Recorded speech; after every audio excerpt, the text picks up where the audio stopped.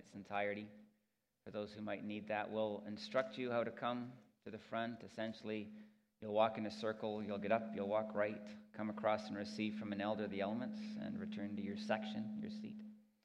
And if you need to stay where you are, we'll bring them to you. So that's available to you if you like. Let's pray. God, we come to this place to be a thankful people, to be reminded and to live by faith the reality of what is, that we might be a thankful people. So come to us now, God. Speak so clearly through Scripture. Let us hear again the Word of God, and let it impact our lives. Let it change us. For Lord, we're open, we're receptive, we want to hear from you, and we want to become everything you would have us become. In Christ's name we pray. Amen.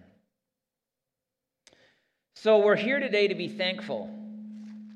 You know what's really true? You know what's really true as opposed to true?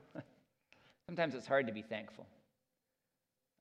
Sometimes, you know, it's not easy to be thankful at all. You know, when you're living in that circumstance where you're not really liking what's going on.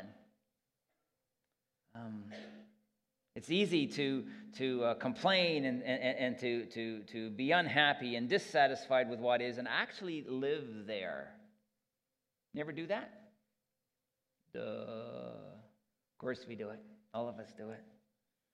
You know, the reality is that it's hard when you're ill and maybe seriously ill to be thankful. It's hard when you're struggling with physical pain or maybe an emotional pain and you're depressed and you can't see hope at the end of the line. Maybe you're so anxious that you can't leave your home, and that happens more than you know. That's a hard place to be thankful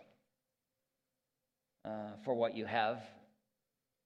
You know, sometimes, you know, people compare themselves to others. You know, the others seem to be prospering more than me, and that's a theme in the Psalms, of course, but that can be played out in so many ways. You know, he has that home, and mine's not good enough, or she's wearing those clothes, and what I have isn't good enough. You know, and on it goes. Look at the appearance of that person. Why can't I be that handsome or pretty? It's really easy to be in a place in life, and sometimes to live in that place where it's hard to be thankful. Yet Scripture calls us to be thankful all the time. I want to suggest that the heart of sometimes our unthankfulness is the reality of wanting something desperately in life and God not giving it to us. Just not having it, even though we might call upon Him for it. And I want to tell you that's a common dynamic.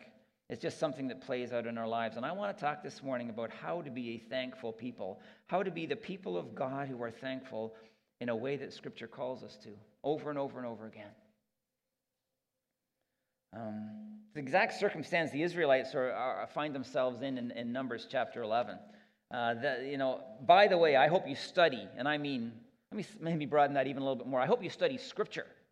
I hope you are increasing in your knowledge of God by increasing in your knowledge of the Bible, all right? Take that one to heart right now. But I hope you study the people of Israel, the Israelites, in the early part of Scripture, because, you know, the more I look at them, the more I study them, the more I grapple with Scripture, the more I see me. A lot of time has passed, but human nature hasn't, and they're kind of living out their relationship with God, and they're just, you know, living with who they are, and they just do things that I am tempted to do and you are tempted to do. And in this place, they're not particularly happy. The scenario is this. They have been in the desert wanderings for a time. God has shown up in a huge way for them. He has freed them from the power of Pharaoh. They have been oppressed and they have suffered, but God has freed them. God has given them victory. God fought the battle at the Red Sea. The enemy has been defeated for so long. This oppressive power has just hurt them and destroyed their lives. And all of a sudden, in a moment, there is no oppressive power. They have no enemy in this instance. None. It's an awesome, remarkable thing.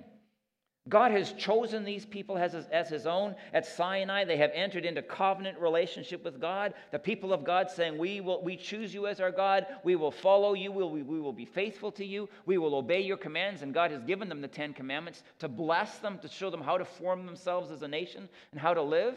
Much of it brand new to them and different, radically different from their culture. And God has come along and in response and said, I will be your God. I will bless you. I will love you. I will take care of you. I will provide for you. I will give you life. It's an incredible thing that they've got, so that in this moment, God is present to them, and God is real, and God is powerful. He is providing for them. He's giving them manna to eat. Huge blessings have come their way. And then this, Numbers 11, verses 1 to 10. Soon the people began to complain about their hardship, and the Lord heard everything they said. Then the Lord's anger blazed against them, and he sent a fire to rage among them, and he destroyed some of the people in the outskirts of the camp. Then the people screamed to Moses for help, and when he prayed to the Lord, the fire stopped. After that, the area was known as Taberah, which means the place of burning, because fire from the Lord had burned among them there. Then the foreign rabble who were traveling with the Israelites began to crave, note that word, crave the good things of Egypt. And the people of Israel also began to complain. Oh, for some meat, they exclaimed. We remember the fish we used to eat for free in Egypt, and we had all the cucumbers and melons, leeks, onions, and garlic we wanted. But now our appetites are gone. All we ever see is this manna. The manna looked like small coriander seeds, and it was pale yellow like gum resin. The people would go out and gather it from the ground. They made flour by grinding it with hand mills or pounding it in mortars. Then they boiled it in a pot and made it into flat cakes. These cakes tasted like pastries baked with olive oil. The manna came down on the camp with the dew during the night. Moses heard all the family standing in the doorways of their tents, whining. And the Lord became extremely angry. Moses was also very aggravated, which is a story in itself. Look at that one later too. You know, what a great passage for Thanksgiving, huh, people? It's a little depressing when you look at this circumstance. But I want to tell you there are huge lessons from God for us in this text. The first one being this: it is an incredibly easy thing to be surrounded by the blessing of God and not see it. Say that again. It is an incredibly easy thing to be surrounded by the blessing of God and not see it. God is giving them food every day. They don't have to work for it. Anybody here who would like to have food to eat every single day in life, that, as another translation says, is a delicacy, but not have to work for it? That would be kind of decent, huh? Every day, there it is. Not only do they have the manna, God is taking them to the promised land. This land flowing with milk and honey, this land that they will occupy, and they will harvest crops that they have not planted. Not bad. And they're going to have this existence there that is only a dream to them at this point, but God has promised it to them. No more deadly enemy to worry about, as I have said. They are free men and they are free women with this incredible future. But most of all, God is intimately present to them. Now Yahweh is their God, and He is speaking to them, and He is providing for them, and He is protecting them, and He is leading them, and He is bringing them to life in greater and greater measure. He is on their side, and I could go on and on and on, but right there in that place, what do? They complain and they whine. Now, you know what I'm talking about is sometimes Israelites reflecting us. Complain and they whine. Firstly, because they have hardship. Verse 1, if we could just pop that up. Doesn't explain particularly why, but in this moment, life is hard for them. It's probably because of their desert wanderings. They're a transitory group, and they don't have a home yet, and they are living in with some difficulty. Water had to be provided for them miraculously at times, and God, of course, did that. But life was tough. Sometimes life is painful for them and for us. And in these places, we are very aware on occasion of what God is not doing for us. Have you ever lived that? Where God is not intervening in the way that we have asked Him to. God is not doing for us what we want Him to do. I want to tell you, in that place, it's incredibly easy to be ungrateful and to complain. Especially if you think mistakenly, but especially if you think that hardship isn't supposed to be part of this journey with God. Somehow, some way, people end up thinking that. Even though we live in this fallen world with sin and evil and death and brokenness all over the place, we think somehow if we come to the Lord, all of a sudden it's all going to clear up and we're not going to suffer. Wrong. Bible never says it. It actually promises the opposite because of our context. What we have got to remember, my friends, is that God is with us. God is acting for us. God is loving us. God is blessing us in incredible ways. Second element that's really important here comes to us in verse 4. That the complaining that arose among the Israelites comes from foreign rabble who were traveling with the Israelites. You know, the complaining did not start with the people of God, but with the world which had ill-infiltrated the people of God. It was those non-believing folks who had become part of the people of God. And they were pointing out what the Israelites didn't have as opposed to focusing on what they did have. See, God had given them the 10th commandment, and the 10th commandment was don't covet. Don't covet, desire, if you would, your neighbor's house, and don't covet his donkey, and don't covet his wife, and on the list goes. Don't crave, to use the word of Numbers 11, the things that you don't have that you see other people have. Don't crave their appearance. Don't crave their clothing. Don't crave the cars your neighbors drive. Don't. So says the 10th commandment. But these folks were pointing out to God's people, man, can you imagine what it would be like if we had that? See, at the heart of coveting is wanting something someone else has that you don't have. And when we covet, we end up craving. By the way, in the midst of this craving process, in the midst of this influence of the world among the people of God, the memory of these folks was a bit of a joke. You understand that, don't you? You know, slavery was so awesome. Remember all the meat that we used to have, the fish that was free, the melons and the leeks and the cucumbers, and you remember how great slavery was, they said? I tell you, slavery was a brutal existence that these people cried out to God to free them from. But the reality is, it's easy not to see the blessing. It's easy to be blinded to the blessing by glamorizing what we don't have and wishing that we had it. See, the world, I want to suggest to you, my friends, does this to us every day if we'll let it. Every day we're told what we don't have, and we are tempted to covet, the covetousness.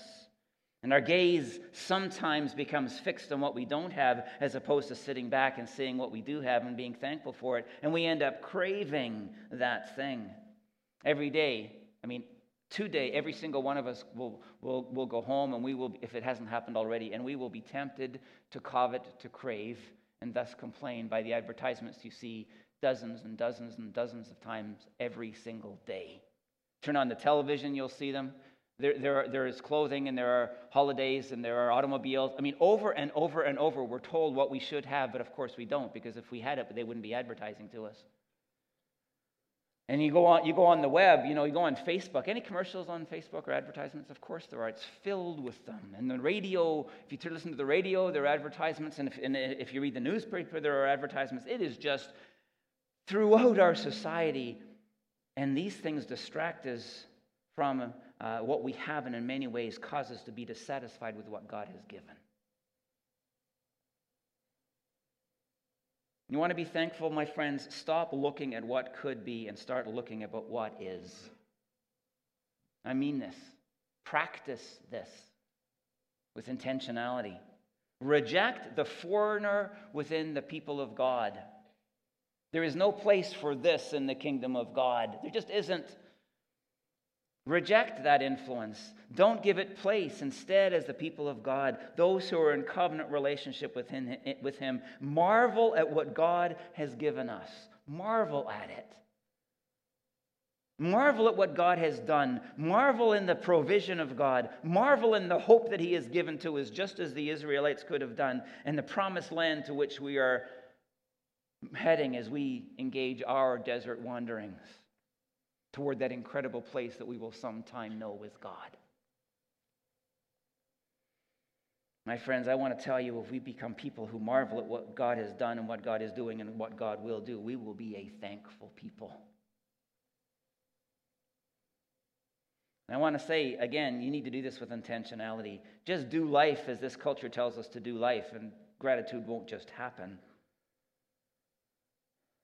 Look at what you don't have constantly, and you will end up being dissatisfied. And you'll end up breaking the 10th commandment, and you'll be coveting all the time, and you'll be craving all the time, and you will be complaining all the time because life isn't so good. Do you know what I want us to do for just about a minute or two here? And I don't want you to take a long time. This is the interactive part of my sermon today, okay? So get ready to speak. I want you to tell me what we have. I want you to tell me about what God has done, what God is doing, and what God will do for us. I want you to reflect a little bit on the passage, but you don't need to be limited to it. What can we just take today as a day of thanksgiving? What can we do today to just remember the reality of what is? Tell me, what do we have? What are you thankful for? What has God done? Yes. Relationships. Incredible thing. God made us relational, and he gives us people in our lives we love. What else? Yes. Peace in our land. Fabulous.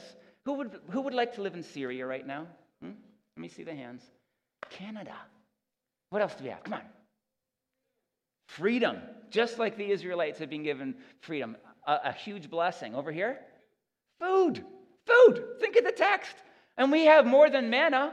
We have food in incredible abundance here, and we have people, by the way, who are among us who have produced this food for them, and we're incredibly thankful to you. We have abundance of food. It's an amazing thing. What else? Freedom of religion. We can be here today and not worry about it. Awesome. What else? Yes. Healthcare.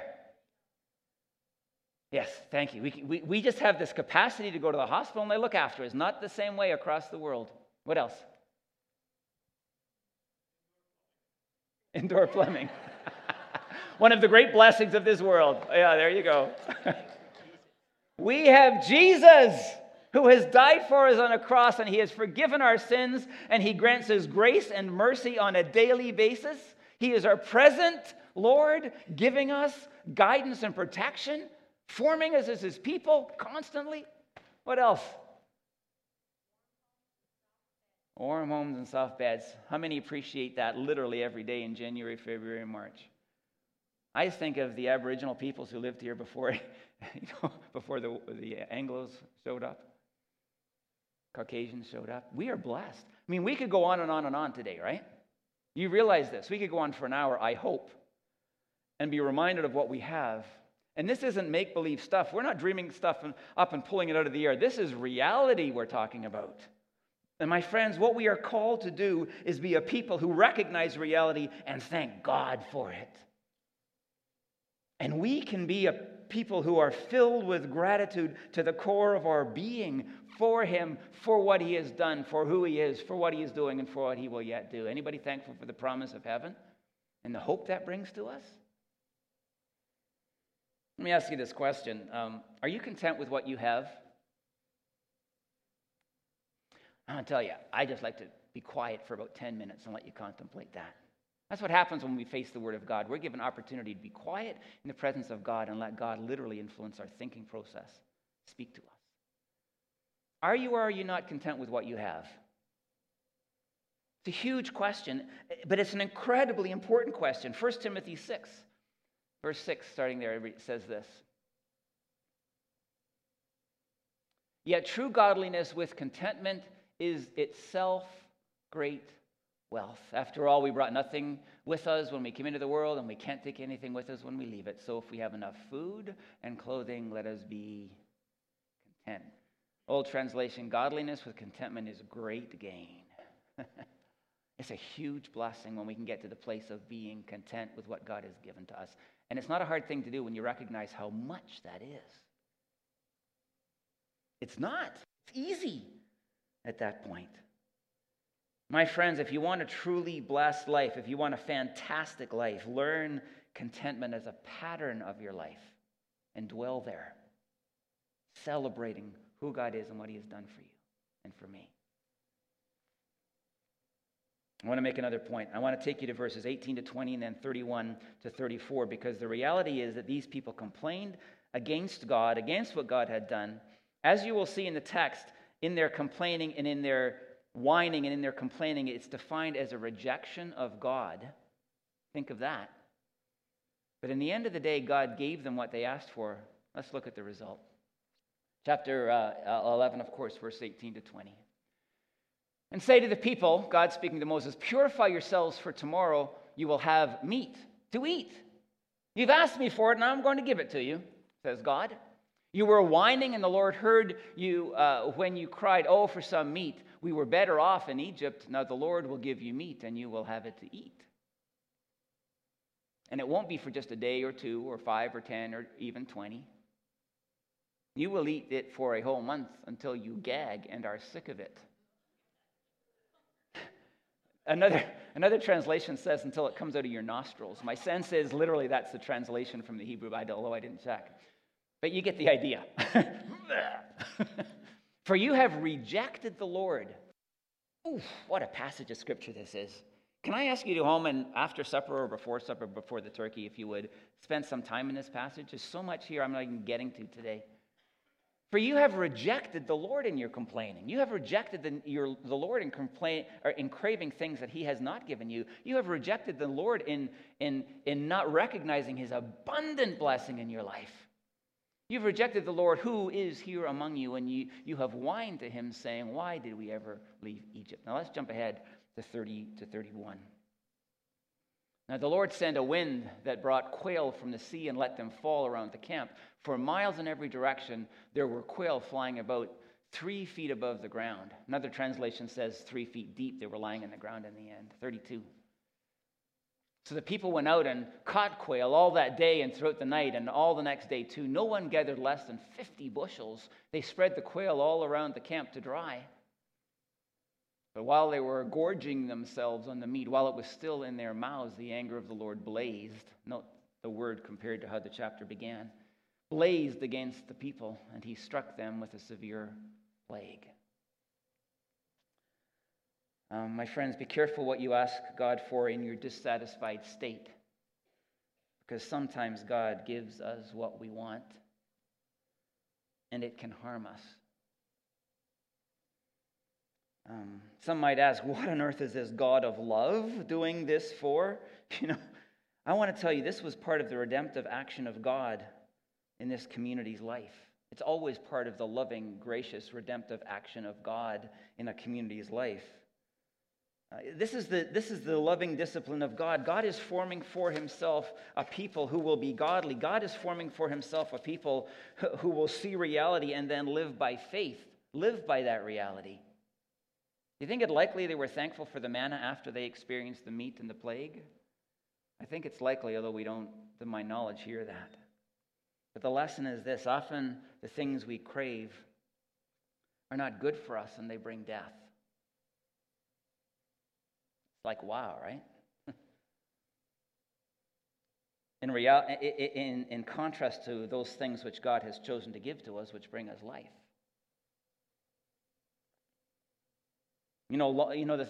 Long for more things in your life, you might end up getting them, but you also might end up being more of a materialist than you are now and loving things more than you love God.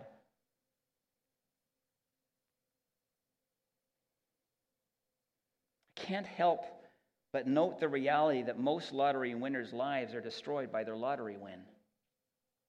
Not all, but most. So, my friends, what do you crave? What do we as the people of God crave? What do we covet? What do we whine about? Isn't it amazing how the Word of God is so real to us? Can be. I want to tell you, it could easily be, whatever that is, the recipe for disaster in your life if you indeed get it. And what we need to do is stop complaining about life, stop longing for what we don't have,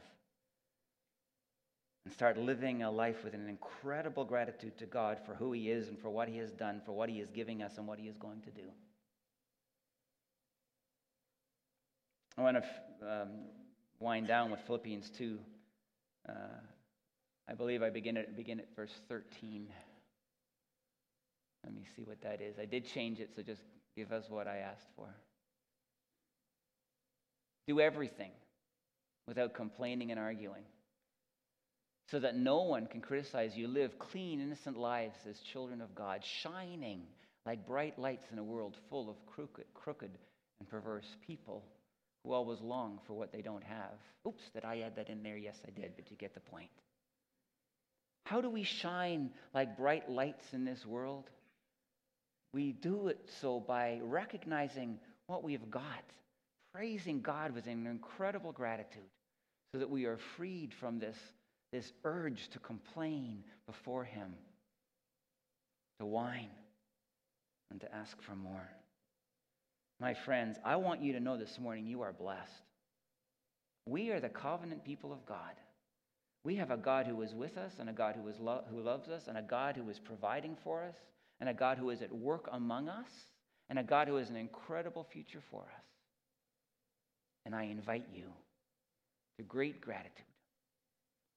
I invite you this Thanksgiving Day to thankfulness. Let's pray.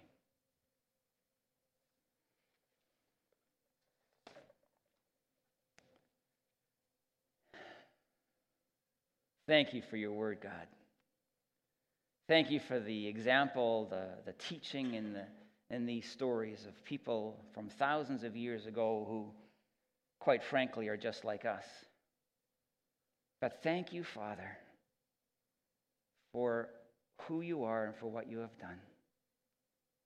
God, give us the wisdom,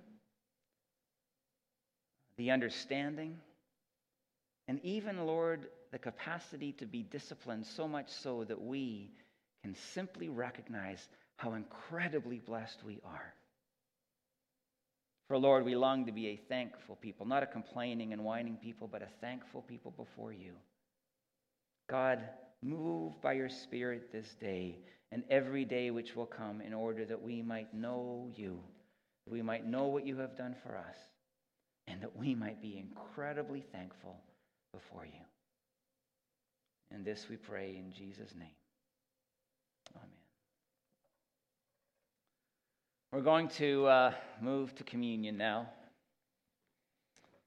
And I hope you know or can anticipate what I'm about to say. Because above all else, what do we have? We have Jesus. We have Christ, the one who died on our behalf, the one who for many of us has forgiven our sin, who has shown his mercy instead of judgment, who has flooded our lives with grace, which means he gives us not what we deserve, but the opposite: love, kindness, leadership, care, protection, on and on and on. We have a God who loves us. We have a God who has given us new life in Christ. We, as the people of God, have communion with God the Father through God the Son by the Holy Spirit, God the Holy Spirit. My friends, we are the most blessed people in this world.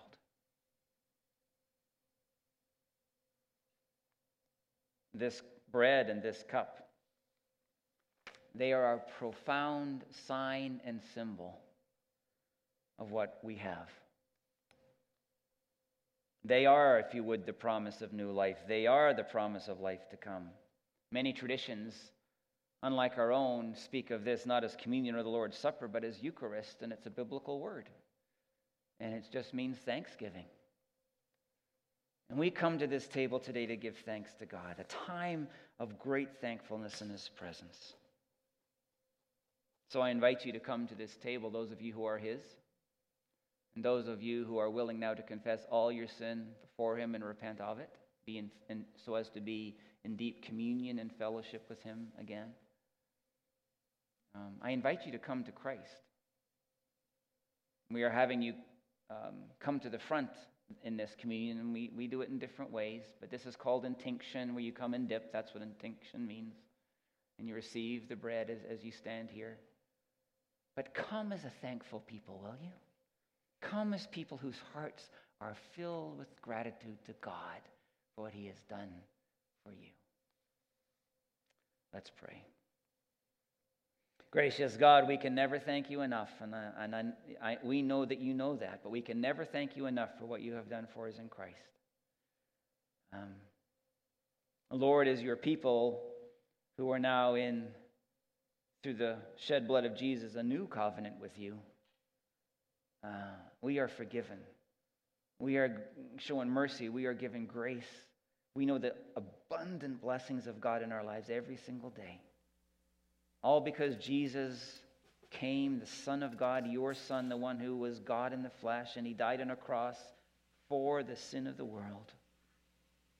That we, each of us here, might come to you and just say, I believe in Christ. I believe in your Son and what he has done, and I believe through my confession that I am forgiven of my sin. And we can come into that living, dynamic experience of God, and we can be transformed for eternity by it. God, as your people, we come, Lord, in confession right now, because we know even before we can receive this communion, we must confess our sin. For we are too often people who complain and whine. We are people who covet, and we do so many other things that are just contrary to your wish and your desire, your law, your Torah. So, Lord, for our sin, we pray for your forgiveness. We pray for more grace and more mercy to be showered upon us. We pray in the name of Christ Jesus, our Lord, and based upon his shed blood on the cross for our forgiveness. And our God, we receive it, and we thank you for it today. Lord, as we come literally to Christ as represented in these elements this morning, let us come as a thankful people whose minds are filled with what Jesus has done for us. This we pray in the name of Christ. Amen. The night in which Jesus was betrayed, he took bread while he was with his disciples, and he broke it and said, "This is my body, broken for you. Do this in remembrance of me." In the same way, he took a cup and he said, "This cup is the new covenant in my blood, which is shed for the forgiveness of sin. Do this in remembrance of me." And that, my friends, is what together we now do in the presence of the living Christ.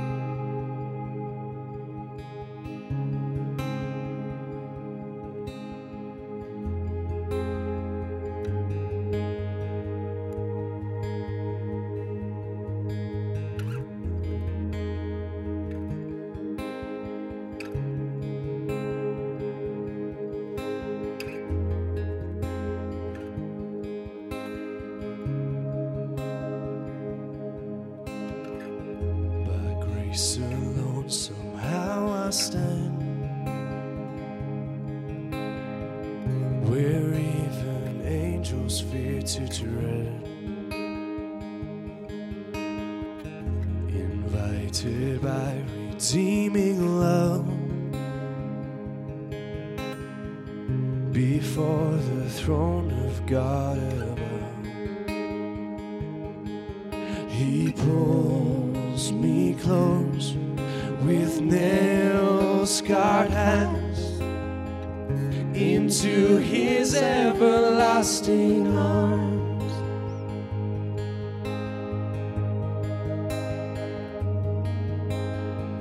When condemnation grips my heart and Satan tempts me to despair, I hear the voice that scatters fear. The great I am, the Lord is here. Oh, praise the one who fights for me and shields my soul eternally.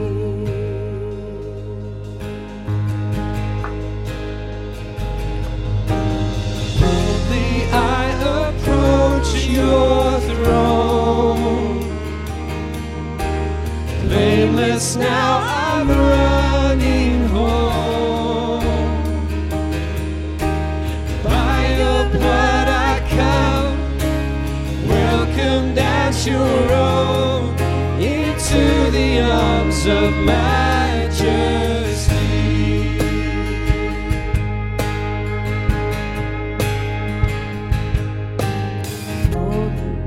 The bright and risen sun, more beauty than this world has known. I'm face to face with love himself, his perfect, spotless righteousness. Oh, 1,000 years, 1,000 tongues are not enough to sing his praise. Oh, praise the Lord. Boldly I approach your throne. Blameless now I'm running home. By your blood I come, welcomed as your own, into the arms of majesty. Boldly I approach your, boldly I approach your throne. We run to you, Lord. Blameless now I'm running home. By your blood I come, welcomed as your own, into the arms of majesty.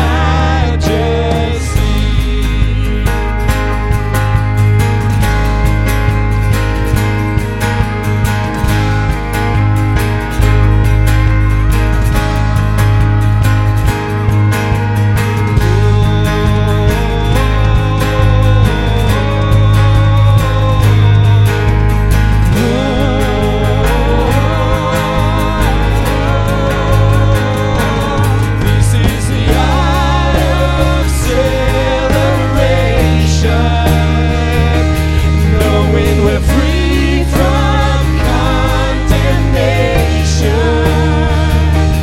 No, praise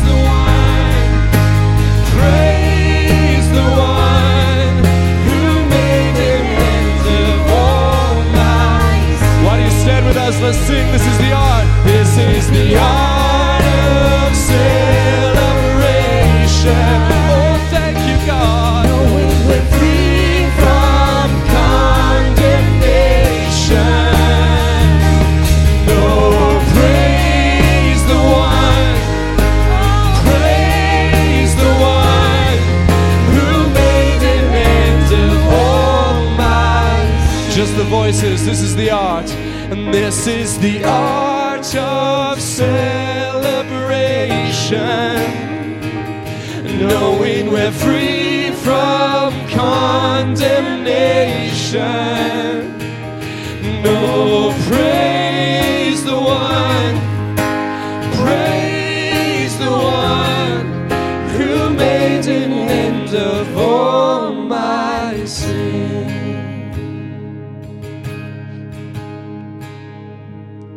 The art of celebration, my friends. Can we leave that up, please? The art of celebration. It's the call upon the people of God. We have to know, and we have to celebrate with incredible gratitude what God has done for us in Jesus. If you indeed are part of this new covenant through Christ, He has made an end to all your sin. And we are free from condemnation forever. We have the presence of Christ in our lives to guide us and to love us and to bless us. And we have the presence of Christ to take us to heaven for eternity, where there we will know his love and his beauty and his grace as never before. So my friends, leave this place a thankful people. Leave this place with a gratitude so entrenched in your heart and your mind that it determines the course of your life. Leave this place knowing who God is and thankful for what he has done for us in Christ. To that end, I bless you in the name of God the Father, of God the Son, and of God the Holy Spirit, that you might know him in fullness, that you might live in him by his grace, by his power, as a thankful people. God bless you. See you soon.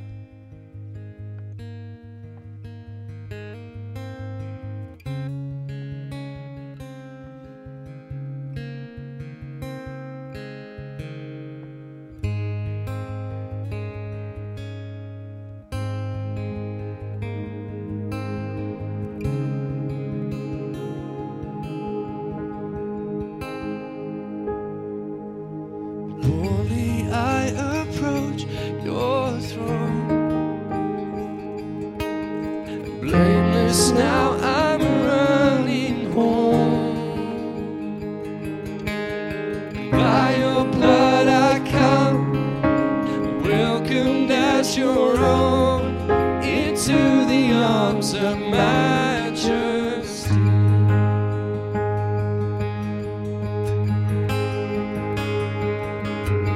Boldly I approach your throne. Blameless now